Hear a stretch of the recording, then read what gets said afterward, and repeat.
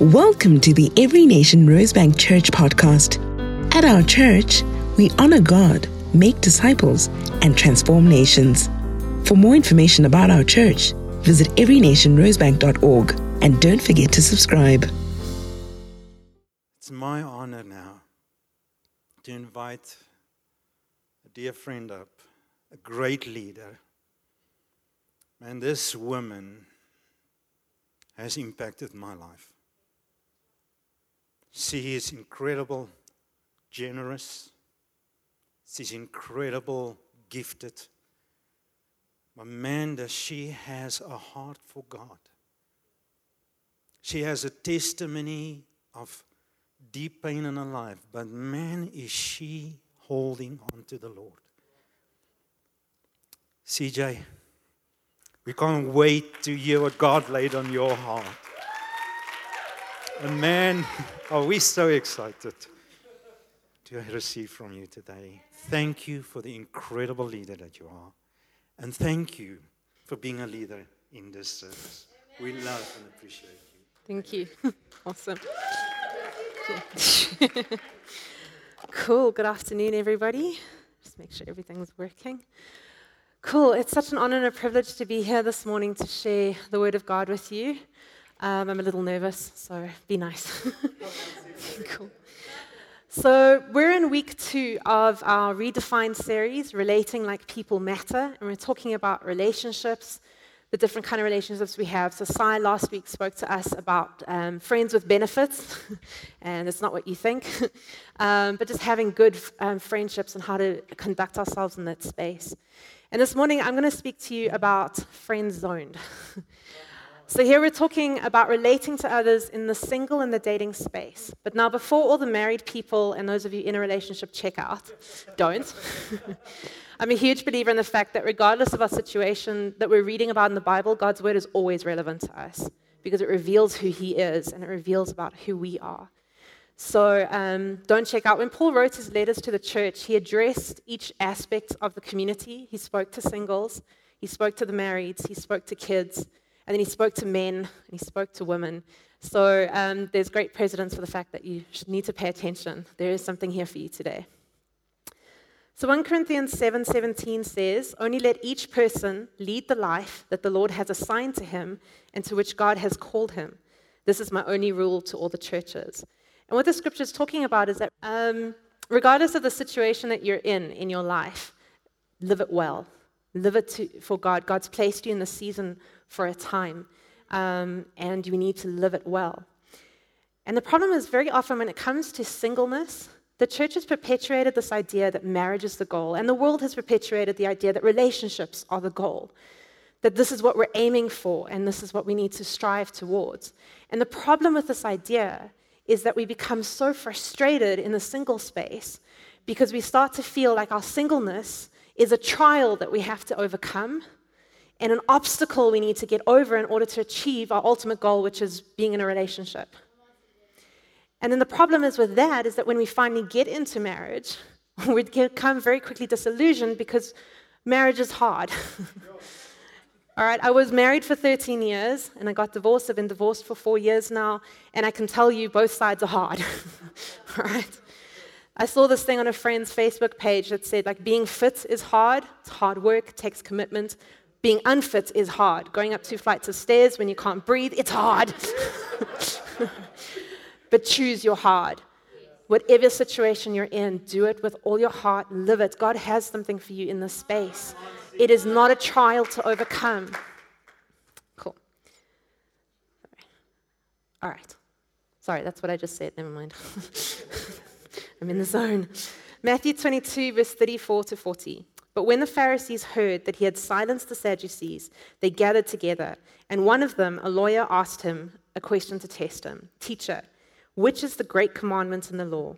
And he said to him, 'You shall love the Lord your God with all your heart, with all your soul, and with all your mind. This is the great and first commandment. And a second is like it. You shall love your neighbor as yourself. On these 2 commandments depend all the law and the prophets.'" When you look at the law, it really governs 3 things. It governs our relationship with God, our relationship with others, and our relationship with ourselves. So that's kind of what I'm going to be talking about this morning as we look at the friend zone in the singleness space. I'm going to be talking about me in this space, them in this space, and God in this space. Okay. So me in this space. Love others as you love yourself. That's what the scripture says. If you want to love others well, you need to start from that healthy space of actually loving yourself first. You can love others when you don't love yourself, but I know from personal experience, when I hated myself, I did not love others very well. It has to come from a place of first accepting yourself. Psalm 139, verse 13 to 16. For you formed my inward parts. You knitted me together in my mother's womb, and I praise you, for I am fearfully and wonderfully made. Wonderful are your works. My soul knows it very well. My frame was not hidden from you when I was being made in secret, intricately woven in the depths of the earth. Your eyes saw my unformed substance. In your book were written, every one of them, the days that were formed for me, when as yet there were none of them. So we quote the scripture a lot when we're talking about body positivity, right? I know growing up as a girl and the girls around me, the scripture got thrown at us a lot. Can we also just take a quick moment to acknowledge that boys need to hear the scripture too? They are also wonderfully and beautifully made, and they also have body positivity issues that need to be addressed. All right? But the thing is, the scripture actually starts by saying, you formed my inward parts. And he's not talking about how lovely your lungs are or how beautiful your stomach lining looks. He's talking about your mind, that God actually made that as well. It's not just our bodies. So to me, this is like a lot of what the mind is. It talks about our identity, right? Who we are. So identity is defined as how I see myself, how others see me. And then in between this is lies I believe about myself and misconceptions I have about how people see me. So to give you an example, I work with two very amazing women, and I'll often come into the office and I'll be like, my hair is just, I'm having such a bad hair day. And they'll look at me like I'm nuts, and they're just like, your hair looks amazing, what's wrong with you? And this is it, like I expect them to see me the way that I see myself, and they don't. But anyway, so that's everything that kind of makes up our identity. How we see ourselves, how others see us. And one of the biggest lies that we've kind of been taught in the modern age is that we get to identify ourselves, create our own identity. We hear this all the time. Reinvent yourself, remake yourself, recreate yourself, be a new you. And the irony about these things is normally what's happening is people are actually just dealing with their insecurities and becoming who they were originally anyway. But we buy into the lie that we get to determine who we are, and that's not true because we didn't create ourselves. Therefore, we cannot recreate ourselves. God created us, and He created you beautifully and wonderfully. So when I think of identity, I think of two kind of core issues, core things. Identity is huge. I love it. I could speak for hours on it. But I'm just going to talk about two aspects this morning. And the first is our core identity. And this is the identity that God has given to each and every single one of us. And if you want to know what it is, read your Bible. No one is ever going to stand up here and give you a shortcut around having to read the Bible. You will always need to read it. Please start somewhere. Doesn't matter. Start in Proverbs, start in Psalms. Just start. It's good. But I'll give you some things today. So the first thing is obviously what the scripture in Psalm 139 says. You are fearfully and wonderfully made. You were created with a plan and a purpose to be known by God and to know God and to make Him known. You are loved. It doesn't matter if everybody else on the planet rejects you. God will never reject you. He loves you. He is the same yesterday, today, and tomorrow. You are always loved. That is a part of your identity. You are not a mistake. I don't care if your parents' condom broke, mom forgot her pill. I don't care if you're a failed abortion attempt.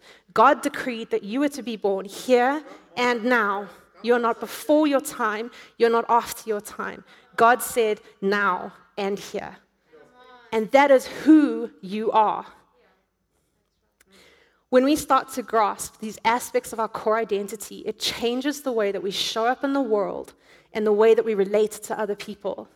Because these things do not change, because God does not change. He is the same yesterday, today, and tomorrow. So if you want to know these things, read your Bible. Then the other aspect is that we do have unique identity, right? Even if you have the same personality type as another person, you are still completely unique, all right? And I spent most of my 20s trying to be this picture-perfect Christian woman. And the funny thing is, I created the picture-perfect, right? But it came from women that I admired and I respected, wonderful Christian women. But this is kind of what she looked like. She was graceful. She kind of like glided across the floor.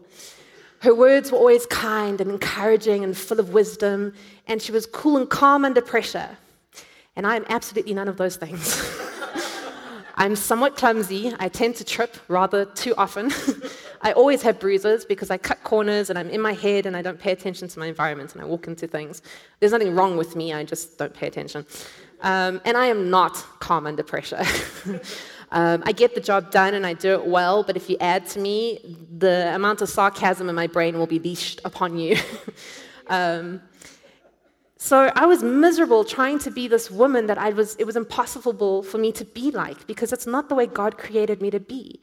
And when I had this revelation that He created me to be who He made me to be, I found that the first thing that happened is my relationships changed, because I was being authentic in my relationships. I was being me. And I also found that doors started to open because now I was being the key I needed to be to unlock those doors. There's this story going around about this guy from China who divorced and then sued his wife for fraud. And the story kind of goes that before he found out that she'd had a lot of cosmetic surgery done before they got married. And then they had a baby, and a baby did not match. I'm not going to comment on how wrong that is, but he sued her for fraud. And the thing is that, in principle, he's not wrong. She did lie. She never told him that she'd had the cosmetic surgery. And the thing is, we so often do cosmetic surgery on our personalities. We get told things like we're too loud, we're not loud enough. We're too opinionated, we're not opinionated enough. And so we kind of suppress and change and exaggerate parts of our personality because we want to be accepted. But the problem, particularly in the dating space, the problem with doing this is that you get into a relationship with somebody, and at some time along the way, they're going to look at you and say, but you're not who I thought you were. And they're going to be right. And then you're going to have to repent because you lied. So this is why it's so important that we actually do the work and we allow God to do the work inside of us so that we can be authentic in the relationships we have. This is honor. To honor other people is to also present yourself as who you really are. And if they don't like you, guys, it's okay. Because God loves you. Other people like you. You don't need to strive like this to get the approval. You'll never get the approval of everyone anyway, because we're all so different. The other thing is, like, if you don't know who you are, how can you know what you're looking for? So, for example, I'm very introverted. And I know people don't believe me, but I am. It's because I've learned how to operate in spite of my personality. And I'm going to throw this in for free. Personality is not an excuse for bad behavior. All right? You can't just go, well, that's my personality. No, God will fix you. All right? We submit everything to Christ when it is ungodly. But anyway, so I'm super introverted, and I know if I were to marry another introvert, we will never leave the house because we will be quite content in each other's company and staying at home. So when I'm looking in the dating space, I am looking for an extrovert. Now, I'm not saying two introverts can't marry, all right? That's not what I'm saying. I'm saying for me personally, because I know myself, and I know what God has called me to, and I know where I need to go, it helps me decide who I want to engage with in that space. So you need to know who you are. To do the work. Okay. I keep forgetting about the slides. All right. Them in this space. So now, if you thought I was going to sit here and complain and say, men, you need to be like this, women, you need to be more like this, you are incorrect. It's still about you. It's still about your heart, because that's what God's interested in. He'll deal with the rest, but He wants to deal with you. So the scripture here is, love others as you love yourself. So we've worked on the self, now we need to love others. And to me, this is about worth versus being worthy. So we live in a swipe left culture, right? Especially in the dating space. You get your profile with Mr. Cutie Pie or Miss Cutie Pie and a little brief bio. And in a second, you have to decide, is this person worth my time? And we've set up, so if they are, you swipe right, and if they're not, you swipe left. And the problem with this is that what we use to make those decisions is so often very ungodly, because the way that we value people is not always godly. It's not his system. We also kind of speak in terms of like leagues, right? You know the thing, he's out of my league. So here's what happens when he does this, right? We're like scales. And when we go, he's so out of my league, like he's up here and I'm immediately down here. We can say it another way, right? He's so out of my league. Like he's down here and I'm up here. And what we're doing is we're placing value on that person, but we're also immediately placing value on ourselves. But our value system is broken.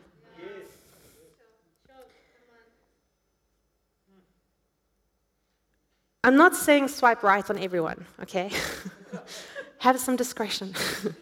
This is where having something in the dating space is a nice tool, but having a list is actually helpful. And I know that that's shocking. But what I mean is, have a list that is submitted to the values of Christ. All right? So my list that I do have has 3 non-negotiables on it. And the first one, everybody in this room should have if you're in the dating space. He needs to love God with all his heart, all his mind, with all his soul. And that needs to reflect in his life. Because I've seen a lot of profiles. I love Jesus. Jesus is wonderful. And then he wants to sleep with me on date number 3. Oh, well, somebody's not living in lordship. If they want to get drunk every Friday night, not living in lordship. So you want to look for those things. The other 2 non-negotiables are personal for me. They're things that matter to me, like not smoking and things like that. And then the other part of my list is preferences. So this is where I put things like, yeah, I prefer a guy who's taller than me. But the reason I say preference is because I acknowledge that what is best for me might not come in the package that I think it's going to come in. So I'm not married to the preference list. It's just what I'd like. But I know that God knows better than me. And what I think I might need and what I think I want might not actually be what God has for me. But we need to understand God is not a spiteful God. He doesn't show you amazing and then give you second best. He does not give you crumbs from his table. He lays a feast for you. Whatever he has for you is good. See, he knows where you're going to be in 10, 15, 20 years from now. That Psalm 139 said, you knew all the days that were laid out for me. So he knows who you need by your side to get through the things that you're going to have to traverse through. So we need to change the narrative, right? To stop saying, like, he's not good enough, she's not good enough, or I'm not good enough. And this is it. We have to understand our worth, what we are worth, because we do have worth. Do you want to know what your worth is? You are worth the life of a God. Not just a God, the only God, the creator God. See, Jesus Christ came down, and he lived the perfect life, the life we were supposed to live. And then he died in your place for the punishment and the death that you should have died. In one single moment, Jesus faced the wrath of his loving Father for the sins not just of your life, every life that came before you, the billions of people currently on this planet, and everybody, we don't know how many coming after us. In one moment, he took it all on himself. That is your worth, and it was because he loved you. If you were the only person who said yes to his sacrifice, he still would have done it. If no one accepted Jesus Christ, he would still have done it because that is your worth. He loves you that much. It doesn't change either. The flip side of that is that the person you just swipe left on because their ears are too big, that's their worth. That is their worth. The person you're cold shouldering at work because you didn't like what they did, that is their worth. We have to change the narrative. We have to understand that when we deal with people, they have worth just like you do. So then the question doesn't become what are they worth, it becomes are they worthy? Now I know this is confusing because the word worthy has worth in it, but that's not the same thing. To be worthy actually means to have or show the qualities that deserve the specific action or regard. To have the qualities that deserve that action or regard. So you're looking for somebody who has particular qualities. And that changes the game. See, the thing is, you're not looking for a relationship. Relationship's easy. Guys, go to the bar, go to a club, Relationships easy. Beyonce says, I can have another you in a minute. Relationships easy. But when you start remembering that you're not looking for a relationship, you're actually looking for a person to do the rest of your life with, that changes what you're looking for. And you become far more intentional about who you're engaging and who you're allowing into that space. But the flip side of the coin, are you worthy of the person that you're trying to pursue? You have to do the work. Be somebody who's worthy.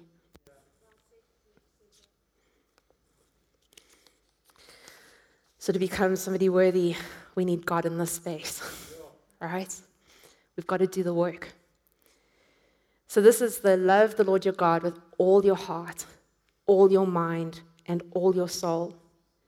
This is the most important thing. This is the first commandment, the commandment that encompasses everything, that makes everything make sense and also enables us to do these things, right? Because loving others is not easy. Even when you're in a marriage, it's still sometimes, guys, it's tough. It's like loving your siblings, right? Sometimes it's tough. But it's God, when we've got our relationship with God, it's what enables us to change and to love others the way that He asks us to love, the way that He loves. So this means that you need to be in the Word. You need to be spending your time reading your Bible, not just doing verse of the day, but actually reading whole chapters. I know it seems hard, but I promise it's worth it. We need to be spending time praying for others, praying for ourselves, praying about our lives. And we need to spend time in God's presence, just with Him, being with Him, sharing what we're going through, sharing our frustrations, what's happening in our lives. When we've got this, the single space is such an awesome time to do this because you don't have conflicting responsibilities and loyalties. You can do this. And this is why Paul encourages young people to do this. It's a great space, and you're going to need it when you get into marriage. Trust me. And also, if you haven't, because sometimes we do this as well, we allow relationships to eclipse God's place. And if we haven't built the habits and the foundations in our lives, when we get into the relationship, God's going to fall into second place. And that's not okay. So we need to spend our time doing and putting these disciplines in place. And if you're in marriage and you find that you haven't done that, it's okay. There's grace. God's always good. And you can start today. It's never too late.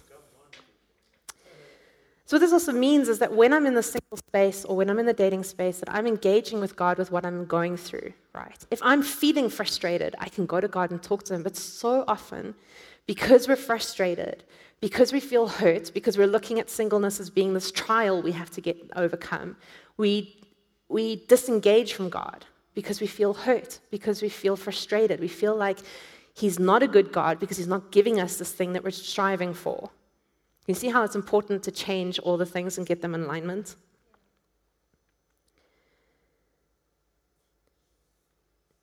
I once spoke to a guy who, I asked him, when you speak to God about your future wife and girlfriends and dates, the dating space, what's that conversation with God like? And his response kind of floored me, because what he said, bless his heart, I don't ask God for things. I was like, okay, point one, not a thing. This is a person that you want to do the rest of your life with, the future mother of your children, kind of important. And then I asked him, I knew he had a good relationship with his dad. So I was like, don't you talk to your dad about girls that you have crushes on and stuff? So he goes like, yes, I do. So it's like, then why don't you talk to your Heavenly Father about it? See, we so often just leave God out of the space. We feel like we can't talk to Him about the fact that, there's someone who's caught our eye and they're really nice. I actually think God loves it when we talk to Him about these things because He's actually really proud of His sons and daughters. My parents loved introducing me to their friends. I hated it because I was an introvert. But my parents loved it, and it's because they were proud that I was their daughter. So God loves it when we interact and when we see His children. And He wants to talk to us about it. It doesn't mean that you're destined to be together, but it does mean that God's just proud to introduce you to His children. It's also the space where we build good, healthy friendships, right? Where we build relationships. So we need to be interacting with each other. We need to be learning how to navigate this space because everything we learn, we're going to take one day into our marriages and our other relationships. Sometimes sometimes we leave God out the space, and then sometimes we treat God like He's a genie in a bottle. Like if I rub this lamp enough, God will give me what I want, even if they don't actually want me anyway. So it's good to talk to God about these things, but we need to listen. So I was talking to another guy a couple of weeks ago, and I could hear his philosophy was a little off. He was saying he uses the Bible as his moral compass, but I was informing him his compass was incredibly broken because he still wasn't living. He was picking and choosing his morality for what was convenient, basically. His response to me was, oh, at least I'm being honest, other guys will lie to you. And I said to him, I'm not scared of that. It's okay, they can lie. And he laughed at me, and I said, no, I'll tell you why. So I said, first and foremost, lies come to light around me. Why? Because I carry the presence of God, and lies cannot be in God's presence. If you ever entered a workspace and suddenly drama started kicking up with lies coming to place, because of the presence of God in you. That stuff cannot survive inside of him, so I'm not scared, you can lie. Secondly, I'm a good judge of character because God gave me discernment. So I can tell. It's a gift God gave me, it's part of my personality as well, but it's something I've learned to trust, and I'm fine with it. And I was like, thirdly, I actually talk to God about the guys that I engage with, and God tells me things. And he's like, oh, what did God tell you about me? Well, that was a mistake. So I was like, God told me you're not the one. I'm very direct. But it was true, though, because within like 20 minutes in the conversation, I felt it in my spirit. God just said, no, not this one. It's like when Samuel was looking for David, and he went through all David's brothers, which each and every single one, he said, Lord, is this the one? And God said, no, move on. We need to learn to listen to what God is saying. We need to hear the Holy Spirit. God wants to tell us. He doesn't want you to get into relationships that are going to hurt you and break you. He doesn't want you to give your heart to people who are not worthy of you. So listen to what he is saying. And if he says move on, guys, move on. Do it in an honoring way, though, because this is what this is all about, right? We love others as we love ourselves. This means don't ghost with no reason. Please, don't do that. So dishonoring. It means we have the awkward conversations. But it means we also invest where we need to invest. So we need to also ask new questions, right? So there's this guy that I'm very interested in. He's passed all my checks, no red flags, really great. But I also know that I have blind spots. So what I'm asking God is not, is he the one, is he the one, is he the one?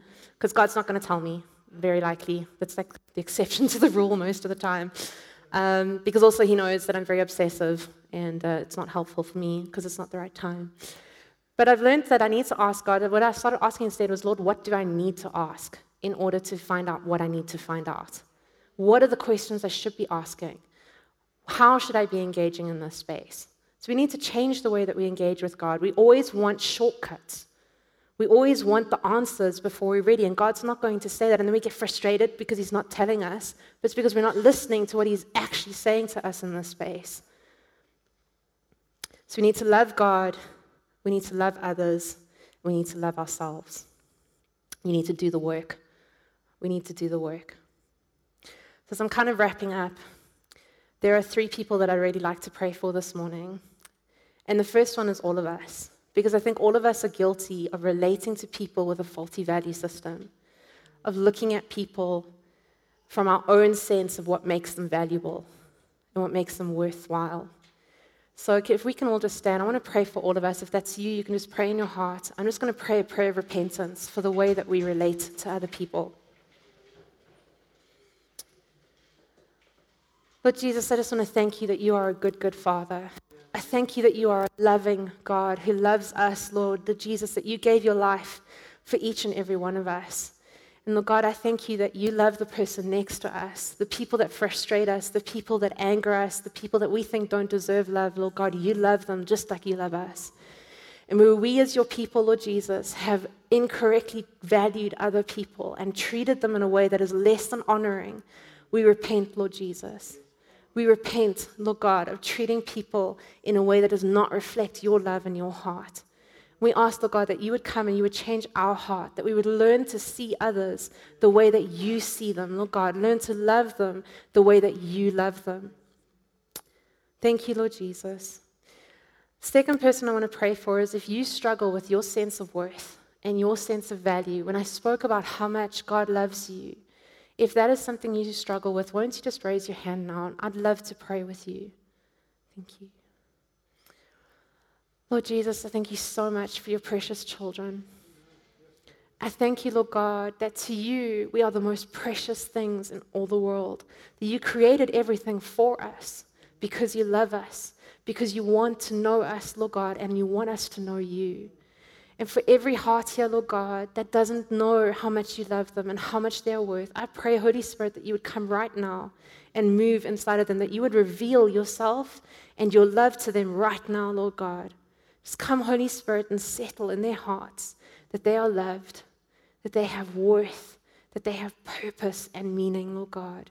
Reveal it to them as they walk through this rest of this week, Lord God, that they would know beyond a shadow of a doubt they have worth, they have purpose, and they are loved by you. And we break every lie that the devil has woven around them, Lord God. In the name of Jesus Christ, we break it right now. Every lie shattered in submission to the truth of what Christ says about who we are. Thank you, Jesus. Last person I want to pray for is if you have never accepted Jesus Christ in your heart and you would like to do that today, you would like to enter into a relationship with this Father, I ask that you just raise your hand now. We just want to pray with you. We're not going to make you do anything weird. I know it's embarrassing, but we've all done this. So if that's you this morning, won't you just raise your hand now? Thank you, Jesus. All right. Lord God, we just thank you that you are a good, good Father, that you want us to relate to your children in a way that reflects your heart and reflects your love. I pray, Lord God, that you would be with us as we go into this week. Teach us, Lord God, how to honor you and how to honor others and how to honor ourselves in the way that we behave and treat other people. Thank you for your word, Lord God. In your name, amen.